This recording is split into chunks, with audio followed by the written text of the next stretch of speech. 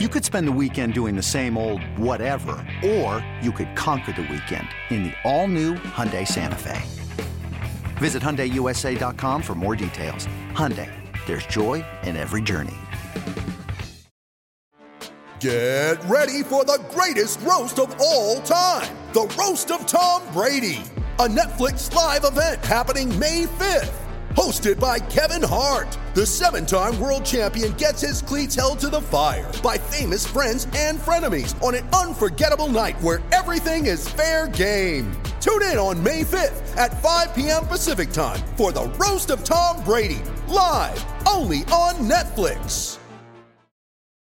When you're a 415er, you're all about your San Francisco 49ers. And this is where you need to be for news, analysis, and more. Welcome to the 415, hosted by Evan Gidding and Mark Grandy. What is going on, everyone? Welcome into another edition of the 415ers podcast on the Odyssey Sports Podcast Network with 95.7 The Game. Mark Grandy, Evan Giddings. Mark, my man, it's a victory Sunday. How are you?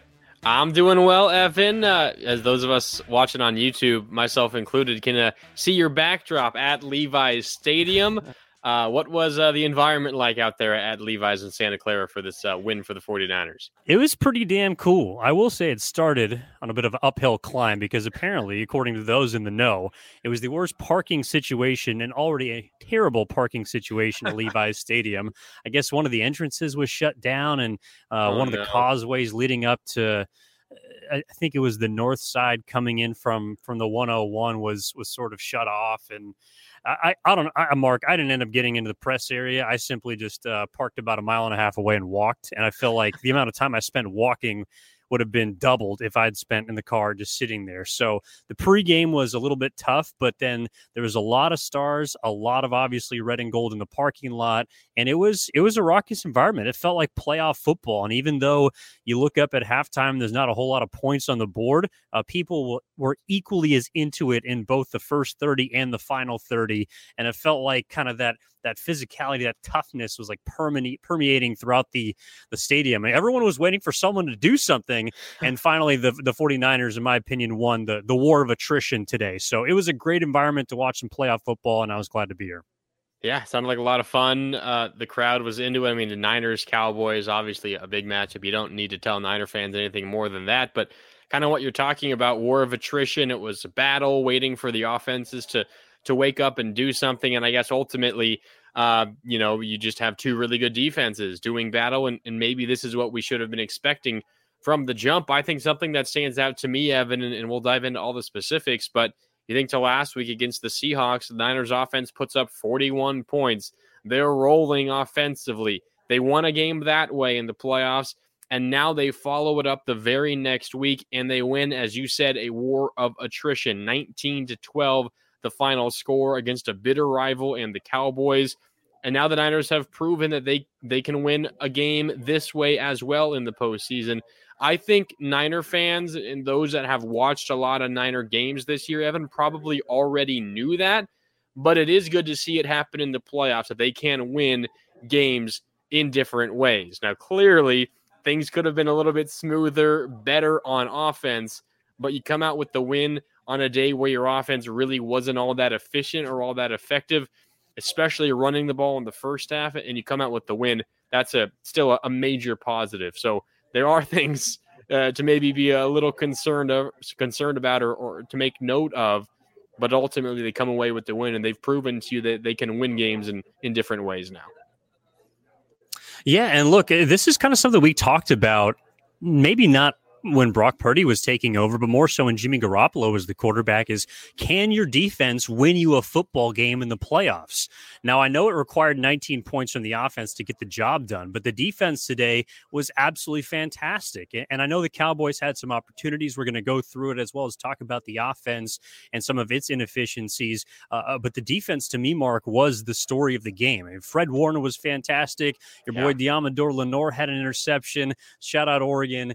And there was a couple of plays that really turned the game on its head in favor of San Francisco, and it's because of the defense. And that is something I think we can come to expect from this team. I mean, if you look at 19 points, that's the lowest offensive output by the 49ers since week 12, since the New Orleans Saints held the 49ers to 13 points at home here at Levi's. And of course, Jimmy Garoppolo was the quarterback that day. And a lot of people, and myself included, had some concerns about, can they capitalize? Can they, figure out ways to win? Well, that's what they did today. And the defense was the reason against a Dallas Cowboys offense that is no joke. I know they lost Tony Pollard in the first half of this football game, who's a big part of their offense, but this is the number one red zone offense on the other side of the football field in Dallas, and they went 1 for 3 in the red zone today against the 49ers. That's a big reason why they won this football game, and a big reason why they're moving on to Philadelphia is because despite maybe not having their best day offensively, and Brock Purdy certainly didn't, we'll get to him in a second, the defense stepped up when it had to, and like you said, Mark, got the job done. Yeah, I mean, the defense, they forced those 2 turnovers. You mentioned the Diamador Lenore interception. They had another one as well. It was the Jimmy Ward deflection of a pass intended for CeeDee Lamb down in the red zone. That was one of those red zone stops, then bounced into the arms of Fred Warner. That was arguably one of the biggest plays of the games, because not only did it lead to a field goal for you before the half, but it basically took points off the board for the Dallas Cowboys. That was a huge momentum shifter. I wanted to go back to something you mentioned, Tony Pollard's injury. That had a gigantic impact on this game. He was giving the Cowboys chunks of yardage on the ground almost every time he touched the ball. You look at the numbers and the splits for the Cowboys first half to second half. They ran the ball decently in the first half, 55 yards in total. There's a lot of frustration over how the Niners ran the ball in that first half, 27 yards. More frustrating in the Cowboys, though. The Cowboys only 21 yards on the ground in the second half, Evan. They finished with 76 yards in total on the ground. The Niners were able to churn out some yards. They also just sheerly ran the ball more often in the second half than they did in the first half. 86 yards for the 49ers. But the combination of the run game getting going a little bit, Evan, Elijah Mitchell, 11 of his 14 carries in the fourth quarter, the battering ram in the backfield for the 49ers. He was big late. And then the defense not letting Zeke Elliott do anything in the second half. Again, the Cowboys only 21 rush yards in the second half. That was huge. The Niners were aided by the fact that Tony Pollard was not in there. It's a big play. A big moment in this game was his injury. Unfortunately, it came down to that. But credit the Niners defense for slowing down Zeke Elliott and whoever else was carrying the ball in that second half. You're not going to win many games in the postseason if you rush the ball for just 21 yards in a whole half of football. The Niners defense stood up. Well, and on the opposite side, Dallas, I thought, did a fantastic job too. And you kind of called it on our preview episode, Mark, the fact that this defensive line was something that the 49ers had not seen before. And that's why I feel comfortable, despite maybe this being a slugfest of a football game and a 15-round bout that was won not in unanimous decision by the 49ers. I feel comfortable saying this was their most impressive win of the season. And they kind of needed it, I think, to get to the conference championship, and not just because of what was on the line. Obviously, your season's done if you lose, but because the 49ers had to overcome issues that we had not seen before, and we did not know if they were up to the task of correcting mid-game. Like you said, they didn't run the football well in the first half, but Mark, they weren't good on first down at all in the first half. I just compiled a couple of numbers, and the one that stood out to me was the fact that on 13 first down plays in the first half, they averaged 3.5 yards per play. So consistently, Brock Purdy was playing behind the sticks, second down, third down, and long. Meanwhile, Dallas did a pretty good job of moving the football and creating some third and shorts, even fourth and shorts. So they were much better on first down in the first half than San Francisco was, who recorrected things primarily through the air. This is a team that likes to run the football, but the 49ers, of their 18 first downs today, 11 of them were via the pass, or at least of plays that were run or pass. So Brock Purdy was dynamite on third down, especially in the second half when they needed him to be, even though you look up at some of his numbers and they were, kind of mediocre, paltry compared to what he'd been putting up.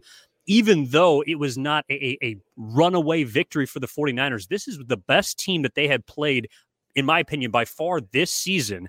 They beat them and did it in relatively dominant defensive fashion. That's a great sign for moving forward, and why I feel like it's the best win that they've had this year.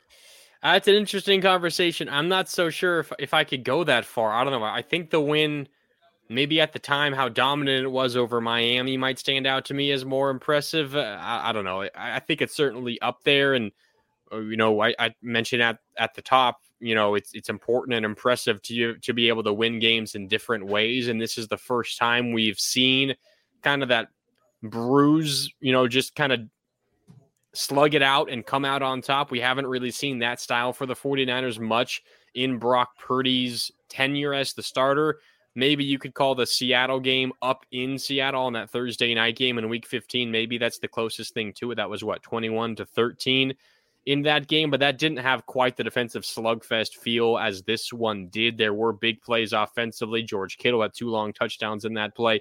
This game felt different. So I think maybe I agree with you in the sense that, they won it in a way that they haven't against an opponent that they haven't played someone at this level in a long time.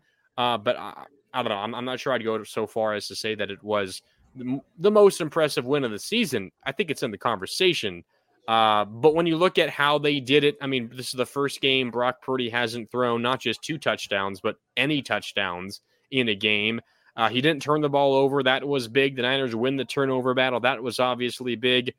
But it did seem at times, Evan, that Kyle Shanahan, maybe it was because he knew that his defense was having a really good game. Maybe it was because he was in the lead and he just wanted to kill some clock. You mentioned the conversions on third downs, though. That seemed to be the only time Kyle Shanahan was willing to call passes. I mean, it was run. In the second half, yeah. I'm with you. In the second half. I mean, you look at their last 2 drives, Evan. The second to last drive where they took off 8 minutes off the clock and they got a field goal to make it that 7-point lead, which ultimately was the final score. They opened it up with a pass to George Kittle. After that, run, pass, run, pass, run, pass, run. 12 plays, 3 passes, 9 runs. The next drive, where it was just the Elijah Mitchell battering ram drive, where they just were killing clock. Pass to open up the drive. Run, pass. I mean, this was a team who was, I don't know if scared to call the pass is the right word. There were obviously reasons to run the ball, but Kyle Shanahan was ultra conservative late in the game, and you can understand why. They're trying to kill clock. They have a lead. But for the first time in the Brock Purdy era, Evan, you kind of got the sense that Kyle Shanahan was a little worried about his team's passing offense. Yeah, I'm with you. And I don't think any drive, I mean, you mentioned the ones in the second half. I do want to mention the fact that they effectively had 3 drives in the second half because they go 3 and out to begin their first.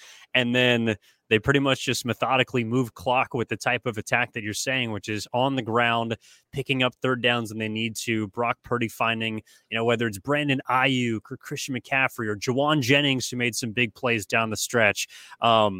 He put the ball in his quarterback's hands when he needed to, but not as much as we've seen when perhaps some people would like to. Yeah. But back to that, the end of the first half to me is where you saw Kyle Shanahan show his cards as far as what type of confidence level he had in his offense. And he talked about it a little bit post game. The play we're talking about, or the drive that we're talking about essentially, is they get the ball back with 1:15, and that's right after the Tony Pollard injury. Fred Warner gets the pick off the Jimmy Ward deflection. Fantastic play. And they essentially run the ball twice. It looks like they're trying to run clock at the tail end of this first half.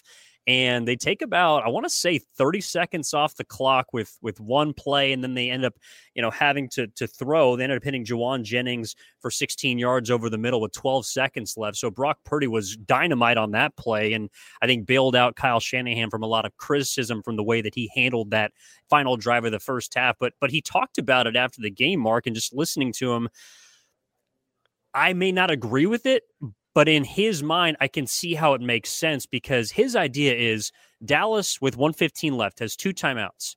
They also get the ball back on the other side of the intermission. So his ideology is do not let them have a final chance to score and trust that your run game or your pass game is good enough to pick up yards to score a field goal. I know some people will like to see them get aggressive, but the way that the defense played in the first half, I guess I can kind of see how, again, it's trusting what has gotten you to this point, what's been dominant, which is your number one defense, and being okay with a 9 or a 6-6 potential game at that point because they didn't have the field goal. But Kyle Shanahan, I think, ended up not on purpose, but he ended up managing that situation about as great as you can because Dallas had no time left after Robbie Gould hits the field goal to put you up by 3. So it was an interesting sort of sequence there towards the tail end of the first half. I don't know what you thought about it. I didn't agree with it in the moment. And Kyle Shanahan actually said that if they didn't get those points, like he could hear the fans screaming at him. He knew that they'd be coming down his road. But at the end of the day, he got the 3 points. And whether you want to say he got bailed out or not is on you. Well, I hate to break it to you, Kyle, but fans are yelling at you regardless of if you got the points or not. I mean, you were a second away from not getting the points because Brock Purdy held on to the ball. Well, that's not on him. That's not on him. But you got a rookie quarterback in a playoff game. I mean, give yourself a couple seconds leeway, and I know that Brock Purdy held on to it for a little bit. And you're the head coach. I don't know. I mean, they almost didn't get the points. He did let him know, and he did. That was kind of a funny. That was a funny interaction too. After the game, someone asked him, "Hey, were you screaming at Purdy? Through your play sheet or whatever?" And he goes, "No, I never scream." Oh, Kyle, sure, we believe you. There's a lot of smiles post game. I want to make sure it wasn't combative or confrontational at all. 100%. I feel like the issue I have with that drive isn't necessarily that they called the runs. So you mentioned after the interception, it was 1st and 10 from the 28, a minute 15. Deebo Samuel up the middle for 8 yards, then McCaffrey for a yard. That play to McCaffrey, the 1 yard gain, started with about 56 seconds left on the clock. The 1 yard run should take, 4 seconds max? So you should be able to call a timeout with 50 seconds left, right? Like if you really want to go down and try to get points, you should be able to call a timeout relatively quickly. 45 seconds left. That is, you're letting too much time go off the clock. They called the timeout with 30, or they pardon me. They didn't call. Yeah, they called the timeout with 30 seconds left. Yeah. With 30 seconds left, they let an extra 20 seconds roll off the clock before calling a timeout. And I get it, what you said and what Shanahan said. That was a 3rd and 1. If they don't convert there, they punt back to Dallas. Dallas has, 20 seconds left. They can't do much. Whatever. Probably the half's over. But it's a 3rd and 1. You're converting that. Whether or not you want to go down and get points or not, you're converting that. So why don't you call a timeout earlier? Maybe you break one on 3rd and 1. Even if you're not trying to score, something can change. Give yourself enough time to go down and score. I don't know. I'm not a fan of how conservative that was at the halftime break. If you have a lead, if you're already up 7, if you're up 10, and you just want to make sure that the momentum doesn't totally change before halftime, okay, maybe I can understand it. But in a tie game where your offense is just searching for some rhythm, I don't know. I feel like you should go down and try to score, at least be a little bit more aggressive than that. Now, with that said, they still did get down and got into field goal range. But who knows what they would have been able to do if they had those extra 20 seconds back. Perhaps they find a streaking George Kittle over the middle. Who knows? So I just wish there was a little bit more urgency from Shanahan in trying to score late in halves, because it's kind of been a recurring theme. This is kind of the first time we've seen it pop up with Brock Purdy. And I don't know how you felt up in the press box at Levi's, Evan, but me watching at home, I kind of felt like I was transported back into the Jimmy Garoppolo era. That is kind of what this felt like. Kyle Shanahan not totally trusting his quarterback. That's a good point, and something that hopefully won't have to see for the rest of the playoffs, but something tells me might rear its ugly head at some point. When you need mealtime inspiration, it's worth shopping Kroger, where you'll find over 30,000 mouth-watering choices that excite your inner foodie. And no matter what tasty choice you make, you'll enjoy our everyday low prices, plus extra ways to save, like digital coupons worth over $600 each week. You can also save up to $1 off per gallon at the pump with fuel points. More savings and more inspiring flavors make shopping Kroger worth it every time. Kroger, fresh for everyone. Fuel restrictions apply. This is the 415ers podcast brought to you by the Odyssey Sports Podcast Network with 95.7 The Game. Mark, Randy, Evan Giddings. Feel free to download, rate, and subscribe wherever you get your podcast from. Let's maybe talk about one of the reasons why he didn't choose to go for it immediately. Chose to run 20 seconds off the clock. Maybe it was the fact that his quarterback did not perform as well as we've seen, and there's been such a high bar set by Brock Purdy throughout this year. But 19 of 29, 214, no scores. Most importantly today, Mark, no turnovers yet again for Brock Purdy. What did you make of his performance? And now being the third rookie quarterback to have won 2 playoff games in his first postseason trip, the others being Mark Sanchez in 2009 with the Jets and Joe Flacco in 2008 with the Ravens. Just an elite group that he joined right there. Wow. Great things. Literally. Great things in store. Quite elite. Great things in store for Brock Purdy. There's one Super Bowl in that group. Yeah, there's one Super Bowl. I don't know. Brock Purdy, it was a little uneven at times, but I give him the benefit of the doubt because for much of that first half, he was being harassed endlessly. Sacked a couple of times in this game. Maybe took a little bit too long to get some balls out. I don't know, watching, at home on my television, a little more difficult. You probably have a better sense of this than I do. Normally when the Niners, go into their play action, there are openings down the field. They would run their play action fakes in the first half. Evan Purdy would be looking, didn't see anyone, and ultimately would try to dance around, take a sack, throw it away, run, try to get a yard or two. It seemed to me like he was a little hesitant to take chances, which you can understand in a game like this. A turnover here or there can be the difference in this game. Just seemed to me he was a little hesitant or unsure of himself, but I'm not going to blame him for that, Evan. I think this is a case of the Cowboys defensive line really dominating the Niners O-line for that first half, and their coverage better, I think, than I was expecting it was going to be down the field. They stayed with Brandon Ayuk. I know I predicted a big Brandon Ayuk game. He only had 2 catches, so that's... Well, if he caught that first deep one, or at least in that jump ball, that might have been a little bit different.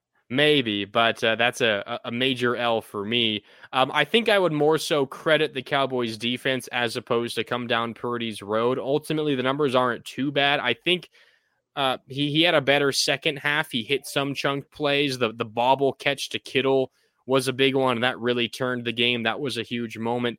But the first half was a little difficult for Purdy and the offense, and specifically the passing game. But I think most of the credit, Evan, goes to the Cowboys defense. Dan Quinn certainly knows how to scheme them up. They were ready, and that defensive line was dominant for much of this game and made things really, really difficult for the quarterback. Yeah, it looked like Dallas's defense was familiar with what Kyle Shanahan wanted to do, which would make sense. Dan Quinn was the head coach in Atlanta when Kyle Shanahan was the offensive coordinator. They know what each other wants to do. And, of course, having faced each other last year in the postseason, it was kind of a game of cat and mouse. I think with Brock Purdy, to me, and, again, how I kind of view Brock Purdy and his success is based on how well the 49ers run the football. And as we discussed in the first half, they didn't do it. They had 27 yards on the ground. I know they ended up with, about 119. It was about 3.5 a pop, 30-plus carries on the day. So in the second half, they got back to basics. And even though Brock Purdy wasn't explosive through the air, he made the plays, again, when Kyle Shanahan demanded him to, whether it be on third downs, whether it be not making the big mistake. And quite frankly, the way that Brock Purdy and the 49ers won this football game was by Brock Purdy not playing like Dak Prescott, which was the ultimate peak and valley performance that I have seen from a quarterback from the first game last Monday against Tampa Bay to this game here against San Francisco. Dak Prescott was the reason why the Cowboys lost this football game tonight, because he made too many turnover-worthy plays. I know that Brock Purdy may have made one, or two close ones here and there, but for the most part did a really good job of taking care of the football, not taking sacks. I know he was sacked twice, but that's more because of what Dallas was doing, like you mentioned. So Brock Purdy didn't make the big mistake. And in a game that's only a score difference, and a game that could have gone either way, depending on how Dallas either took advantage of the first half or how the 49ers capitalized on the turnovers in the first half, to me, it was a fine football game for Brock Purdy. And that's what you need of your quarterback for a rookie in this situation to play the way that he did. He wasn't amazing, but again, they don't need him to be when that number one defense plays up to the level that it did today against, again, an offense that scores about 27.5. So, I don't think it's time to panic or, like you said, come down his road. But it is something to pay attention to, because I do think we saw maybe some limitations against, again, the best defense that he's faced thus far that we haven't seen in the past. Yeah, and I think a performance like this, despite the fact that, it's very plain to see, not his best game, not this offense's best game. I even think something like this, when you still come out with a win against a really quality opponent, that's something that can give you confidence moving forward. You start realizing, hey, I don't need to be elite. I don't need to be incredible every time out for our team to have a chance to win. I think that can calm you down and lead you to success down the road. But you're spot on when you're talking about the mistakes. There was one throw that should have been intercepted. It was tipped at the line. Yeah, and then Diggs dropped it. Diggs went right through his hands. That was as easy of an interception as he'll have in a long time. Luckily for the 49ers, he dropped it. And it was in the red zone. It was. That was one that got away for Brock Purdy, tipped at the line. It's not like it was an incredibly wayward throw that resulted in that, but he needs to get it up and over those D linemen a little bit better for him to be able to connect with his target. But Dak Prescott, you mentioned he was the more mistake-prone quarterback. He also threw a red zone interception. Diamador Lenore had an interception as well in the first half that set up a Niners score. That was just a field goal, but not a touchdown, but still an important play there. The Cowboys, not even just Dak Prescott, but the team as a whole had a gigantic mistake late in the third quarter. It was that Christian McCaffrey touchdown drive that spanned 10 plays that also included the George Kittle bobbling catch that set up the team down on the positive side of the field. There was a 3rd and 9, Evan, about a minute left in the third quarter, and Brock Purdy was sacked. But there was a defensive hold on George Kittle as he was running his route before Brock Purdy was sacked. And Brock Purdy admitted in the postgame saying, I was looking for Kittle on that play. So maybe if there wasn't a defensive holding there, maybe he does complete a pass to Kittle. It's the first down, maybe a touchdown, who knows? But in a vacuum, that 3rd and 9 defensive holding, automatic first down, wipes off a sack. That was one of the bigger plays of the game. So you're right. Purdy did not make as many mistakes as Dak Prescott, Evan. That's a big reason why the 49ers won. But also the Niners as a team made fewer mistakes than Dallas as a team. The one big mistake that jumps out for the 49ers was Ray McLeod's fumble on a punt return that turned into 3 points by the Cowboys. Other than that, no other back-breaking mistakes for the 49ers in this game on either side of the ball, on any three sides of the ball, offense, defense, or special teams. But the Cowboys, I can count 3. The 2 interceptions from Dak Prescott and that defensive holding that extended the drive and turned it into 7 points. The Niners just won, and that's a big reason they won the game. Also, credit to Ray McLeod. I know that a lot of those sort of, that specific play in which he fumbled, it wasn't on the kick, but it wasn't a muff. It wasn't a muff, but on the return, and of course, 11 years to the day, Kyle Williams here at Levi's at Candlestick. It was the anniversary. Don't bring up those memories. So there was a lot of that, I think, going around the stadium. There's a lot of groans and oohs and ohs, and here we go again. But credit to Ray McLeod, his next return busted for 53 yards and gets close to maybe housing one. So he bounced back. Ray was resilient, as were the 49ers, and win 19-12. They move on to the NFC title game. So do you want to give some credit to Ray McLeod? I know he was kind of beating himself up after the game. Well, there's kind of been this I don't know how to exactly describe it. Funny talking point all season long. Ray McLeod got in the habit of fumbling last year when he was a member of the Steelers. Yeah. I think like 6 fumbles, something, a big number, a lot of fumbles last year. Too many. Way too many fumbles for Ray McLeod. So, the thought of Niner fans, and you've seen it a lot even from media members covering the team on Twitter all year long, was, it's only a matter of time before Ray, fumbles. Like, it's going to happen at some point. And it hadn't happened the entire regular season. Didn't happen in the wild card round. It happens here in the divisional round, but the Niners are able to overcome it. But, I mean, you're right. It's the first time he's put the ball on the ground all season long. Really, it's the first negative play I can remember him making all year. He's not a regular offensive player, Evan. He is the team's punt returner and kick returner. That's where he gets most of his regular action, but he gets in the game offensively every so often. When Deebo Samuel was out, he was more of a regular wide receiver, made a handful of nice catches this season, had that touchdown run earlier in the year. I think that was against Washington towards the end of the season. So he's had a lot of really good moments, and this was the first time that I can remember off the top of my head he had a negative moment. So you're right. We got to give Ray his credit. He's had a good season. Well, and also, too, I mean, his team picked him up, and that's another big characteristic of this group is being able to overcome those kind of mistakes. And, who knows if those type of issues might hurt them in the future, perhaps next week against Philly or hopefully even further on in the Super Bowl if they should make it as far. But I know Kyle Shanahan mentioned that being a moment in which you can sort of grab the momentum back, because obviously Dallas gets the ball in plus territory right inside the red zone. And we're talking about, again, a team that converts over 70% of the red zone trips into touchdowns. They only did that once today, and that was a big opportunity for San Francisco to stand tall defensively, and they did it. So they were up to the task and were able to help Ray McLeod, who then bounces back and helps the 49ers along to a victory. So, that was a galvanizing moment for the group as well. This is the 415ers podcast brought to you by the Odyssey Sports Podcast Network with 95.7 The Game. Mark Grandy. You can follow him on social at Mark Grandy, Mark with a C, Grandy with an I. I'm on social at eGittings10, at 415ers on all social media platforms. So, Mark, speaking of which, obviously, 49ers are moving on. Kyle Shanahan is now 6-2 in his 3 trips to the postseason, 2 wins in each of his first 3 trips to the playoffs.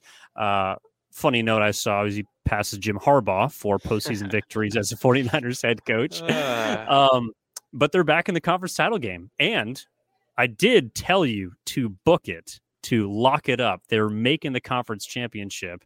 So it is going to be at noon next Sunday in Philadelphia. What are your first thoughts? First, from hearing that the Niners are in their 3rd conference title game in the last 4 years, but also the fact that they got to go to where the 1 seed plays in the city of brotherly love.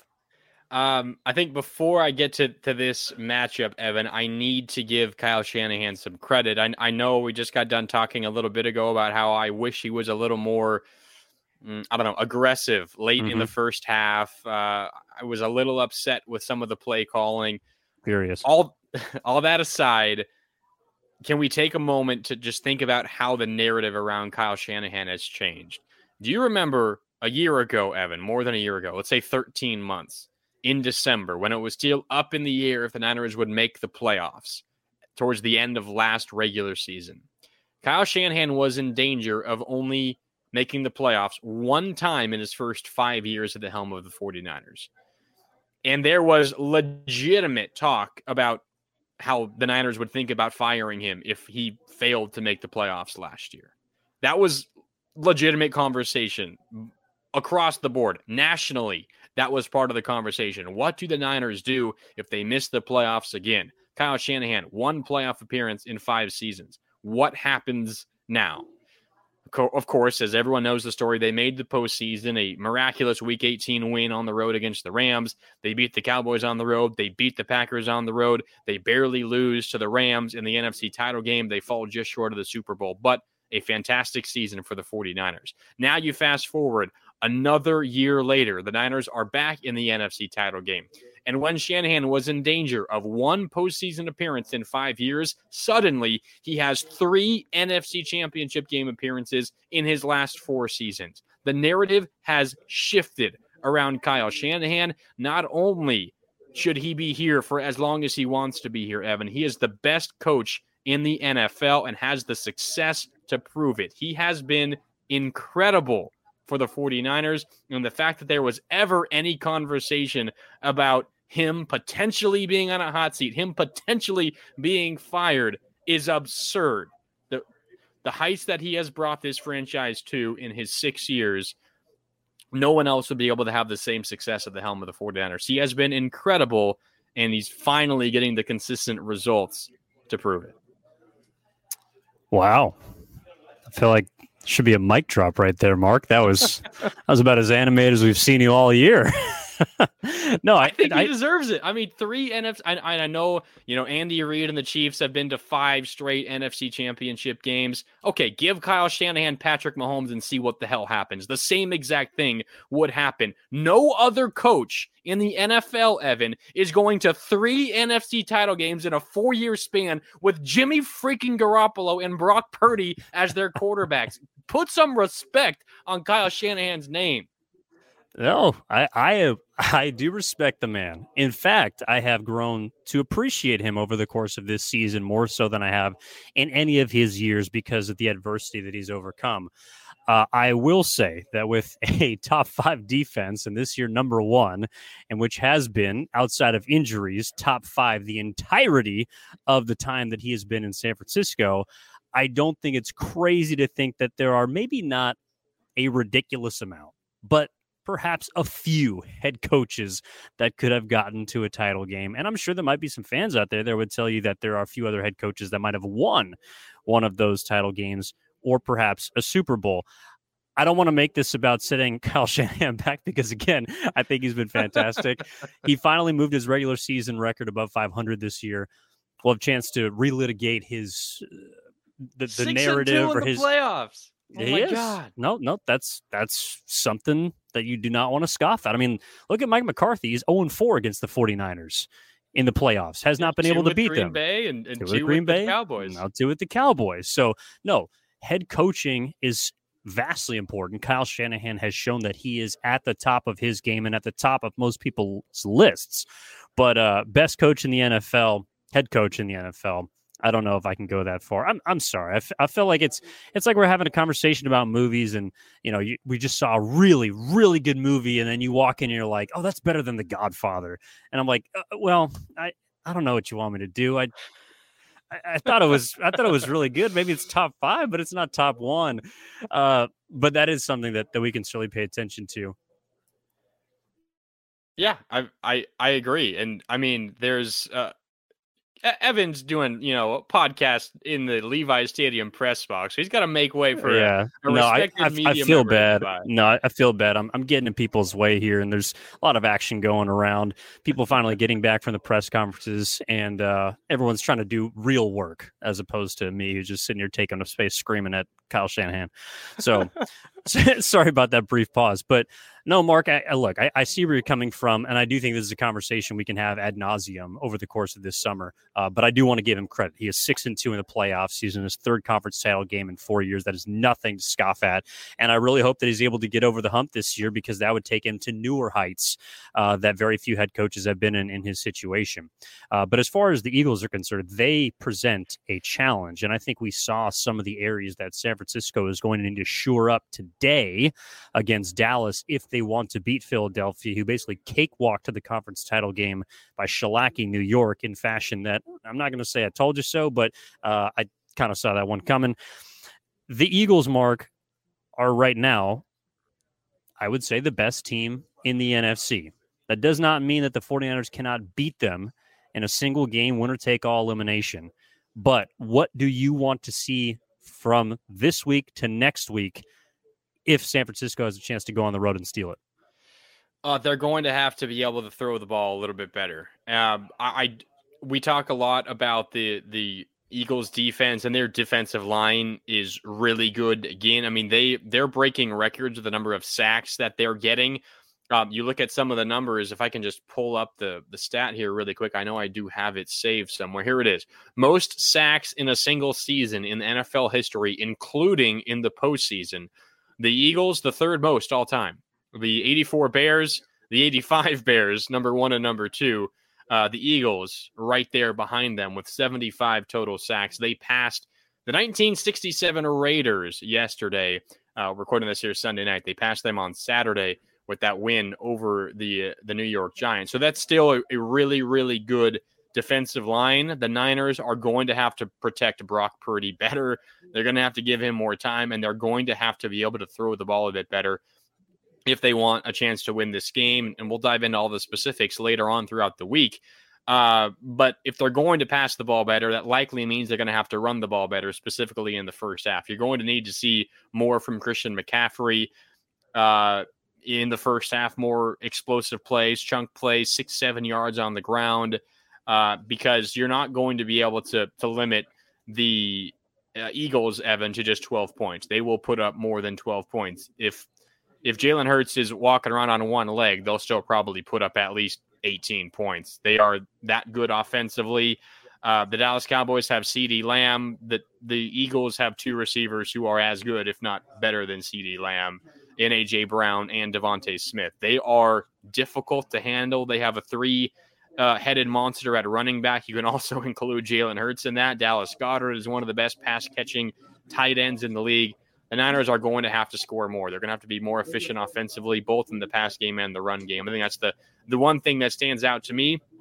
Otherwise, I think the results from this weekend, Evan, just continue to reinforce how disgustingly overrated the Minnesota Vikings were, because the fact that was your takeaway. The fact that the Giants go into Minneapolis and beat the Vikings at their own game, and then they follow it up and lose by 31 points to the Eagles. The Vikings just disgust me. Jesus. Well, then what do you think of the Buffalo Bills? Oh, man. I mean, I know at least they lost to a quality opponent, but Joe Burrow is special. He's just they're pretty much crowned as the next 3 Super Bowl winners, the Buffalo Bills, this offseason. I mean, I'm at a point where I wouldn't be surprised if Joe Burrow ever loses in the postseason. He's just as cool as any quarterback as I've ever seen in the playoffs. And he's in his 3rd year. It's absolutely ridiculous. Zach Taylor's 5-1 of the postseason mark. He's the best head coach in the NFL. No, just kidding. No, what I do want to see corrected from this game, and we kind of talked about the issues, but it comes down to running the football. I know that they tried to force feed Christian McCaffrey early in that game. I think 6 of the first 9 plays went to him through the run and the air. But Dallas, to their credit, said, we're not going to let 23 beat us today. And it took, down the stretch, a great effort from Brock Purdy, a bit of a reset from the offense. And to me, it took a Herculean effort from George Kittle, who was a guy that I love watching play football because he has so much fun in the heat of battle, maybe more so than I see any player at least express that, when they're making plays down the field, on the sideline, blocking. George Kittle is just, he's magnetic to watch, and he always seems to draw my eye, both when I'm watching him in person as well as on television. Mark, we're talking about the first down plays for the 49ers. Like I said, 3.5 yards on first down in that first half. George Kittle, all 5 of his catches were on first down, and 4 of which were explosive. Those were drives that the 49ers didn't always and completely turn into points, but 3 out of the 4, I believe, led to either field goals or the 1 touchdown. And George Kittle, to me, is that guy that if Christian McCaffrey's been focused upon, Deebo Samuel perhaps is not able to get open, Brandon Ayuk was blanketed very well by Dallas today, who got a lot of pressure with 4. George Kittle can be that guy for Brock Purdy, who he seems to just gravitate towards whenever he's in trouble. And for him to, have the highlight play, but, off the fingertips, juggling and, dropping the dime in the middle of the 50-yarder, that really excited and energized the crowd. But to me, George Kittle was fantastic today. And he was the go-to option, quite literally, when in the second half, I think 3 of his catches came for about 60 yards in the second half. When he was getting loose down the middle of the field, Dallas had no answer to cover him. And because they spent so much energy focusing on whether it be CMC or Elijah Mitchell or stopping that running game, Brock Purdy was allowed some openings, I thought, to get the ball to Kittle. And he was a big part of the offense and maybe the most impressive part of the aerial attack that Brock Purdy got into a rhythm with in the second half. Yeah, and Kittle's such a smart player. That highlight play that you're talking about, it was kind of a broken play to begin with, the one where he bobbled it. Everyone was selling out to the right side to set up, I think it was a screen or a quick little hitch out to the right to Christian McCaffrey. I think it was McCaffrey. It might have been Deebo Samuel in the background. It was one of those two that were rolling out to the right. Offensive line, George Kittle, other receivers were setting up to block downfield on that right side of the field, but it was blown up by the Cowboys, and George Kittle, kind of sensing space, just turned and ran upfield, and he was open, and Brock Purdy found him. So not only is he, physically able and he can go up and make catches, and he's quick enough, and he has a rapport with Brock Purdy, he's also this smart and cerebral football player where he can read the field in front of him, and he can find those openings on plays maybe that are relatively unscripted. He can find the soft spot in zone defenses, and he can get in the right spot. And we're getting to a point now, Evan, where Brock Purdy and George Kittle have that connection. It's been on display for a number of weeks now. So if the Niners are to go into Philadelphia next week, on Sunday, the 29th at noon Pacific time, 3:00 out in Philadelphia, and if they are able to go in and pull off what Vegas thinks would be a slight upset, George Kittle is going to have a big game, because we talked about the run game, we talked about the pass game. This offense does not go without George Kittle having a good game, whether he's blocking or catching balls from Brock Purdy. He's got to be a factor. He was a factor in this one for the Niners over the Cowboys. They do not win if he's not as good as he was. In a game where the passing game really struggled, Evan, he had 95 yards. He was the team's best weapon through the air, not even close. He had chunk play after chunk play, especially in the second half, in a game where they could barely get anything going in the passing game. So Kittle was huge, and if the Niners are to get back to the Super Bowl, he's going to need to be huge again against Philadelphia. Yeah, no, I absolutely agree with you there. I know we got a couple minutes left, Mark, and that advantage that you're talking about, I saw, according to Caesars Sportsbook, line set at 2 points in favor of Philly. So -2 in favor of Philadelphia at home. So says on a neutral site, basically 49ers might be favored in that game. Maybe. So we'll see who hammers what. And I know, Mark, we were both on the -4 despite having more points on the board, but check that off. Hey, I got the -3.5. I jumped on that early. And, well, we both won, but I don't know if we mentioned this on the preview pod, but of course the stat that I've been floating around was the fact that the Niners have now covered against the spread in their last 6 divisional round football games. For all of you degenerates out there, I think that's going back to 2011 or something 2011 like that. Or 2012.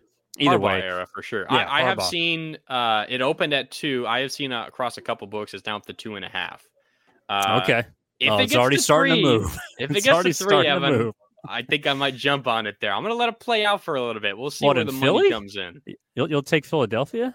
No, if it gets to Niners Oh, plus okay. 3, I'll take the Niners and the points. I think that's the getting up to 3, getting to 3.5. Those are big half of points because you're field goal proof at that point. So we'll see how it They have plays not out. been dogs often this season, that's No, for they sure. We'll have more to dig into on Wednesday's episode, and of course the preview episode coming on Friday. Download, rate, subscribe wherever you get your podcasts. All right, Mark, game balls.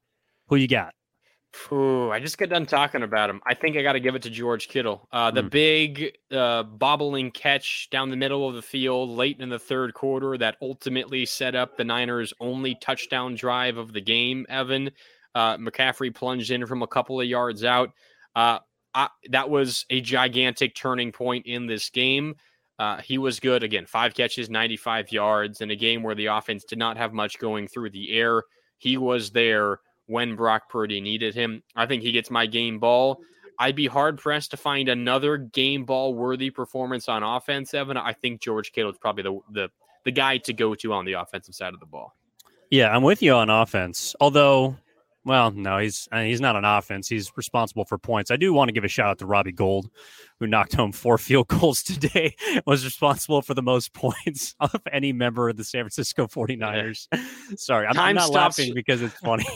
Time stops for no one except for Robbie Gould, 40 years old, and he's drilling 50-yard field goals in the playoffs like it's nothing. Yeah, and he was knocking them home from 55 in pregame, despite the wins being a lot more rough than they were during the game. And I think his postseason consecutive kicks or field goals made are at 29. They're around 30. I'm not sure if it's above or below, but he has been good as gold. I mean, he's been absolutely fantastic in the postseason. So he gets a shout out. But my game ball has got to go to a member of the defense, and it's got to go to the guy who led the charge, in my opinion, the majority of the night, and that's Fred Warner. He's been the leader of this team the entire season on defense, 9 tackles to lead everyone. He obviously had the interception off the tip play by Jimmy Ward. He had a tackle for loss, and he made what I thought was one of the bigger plays of the game when Dallas in the second half was driving down the field. They hit CeeDee Lamb for the 41-yarder up the sideline, which turned out to be the biggest offensive play of the game for either side. And then they go right back to Lamb on a third down later in that drive. Fred Warner's the one covering him up the middle and does a great job of not putting his hands on him. The ball falls a little bit short. I know Dak Prescott wasn't great today, but I thought it was a decent throw. Fred Warner puts himself between that football, which would have put Dallas on the edge of the goal line, and he was everywhere. I mean, there was a play in which he kind of split the lineman in the first half and just drove through the middle. That was his tackle for loss. But Dallas felt his presence all over the football field, and I think he was the symbol of physicality today in the game. That was the reason you won the football game, in my opinion. Your defense first. Fred Warner led the charge, and that's why I think they got the win. So he gets my game ball. Yeah, that play you're talking about where he was guarding CeeDee Lamb down the middle when he forced the incompletion. Also credit him because he got his head around at the last second. They might have called DPI if he didn't. So a heady play by a linebacker, a play that not many defensive backs make, but a linebacker made it. And, if you were to go through every linebacker, Evan, in the NFL that could stick with CeeDee Lamb and then get his head around and force an incompletion on a play and on a throw like that, the only one that could do it, I think, is Fred Warner. There's no other linebacker in the NFL who can do what he did on that play. And then you mentioned that tackle for loss where he split through the offensive line and kind of a spear tackle of Tony Pollard with his hand as he's falling down to the ground. He can beat you in so many different ways. So good pick. Fred Warner certainly deserving of a game ball. I know we're talking about the best ofs across this episode.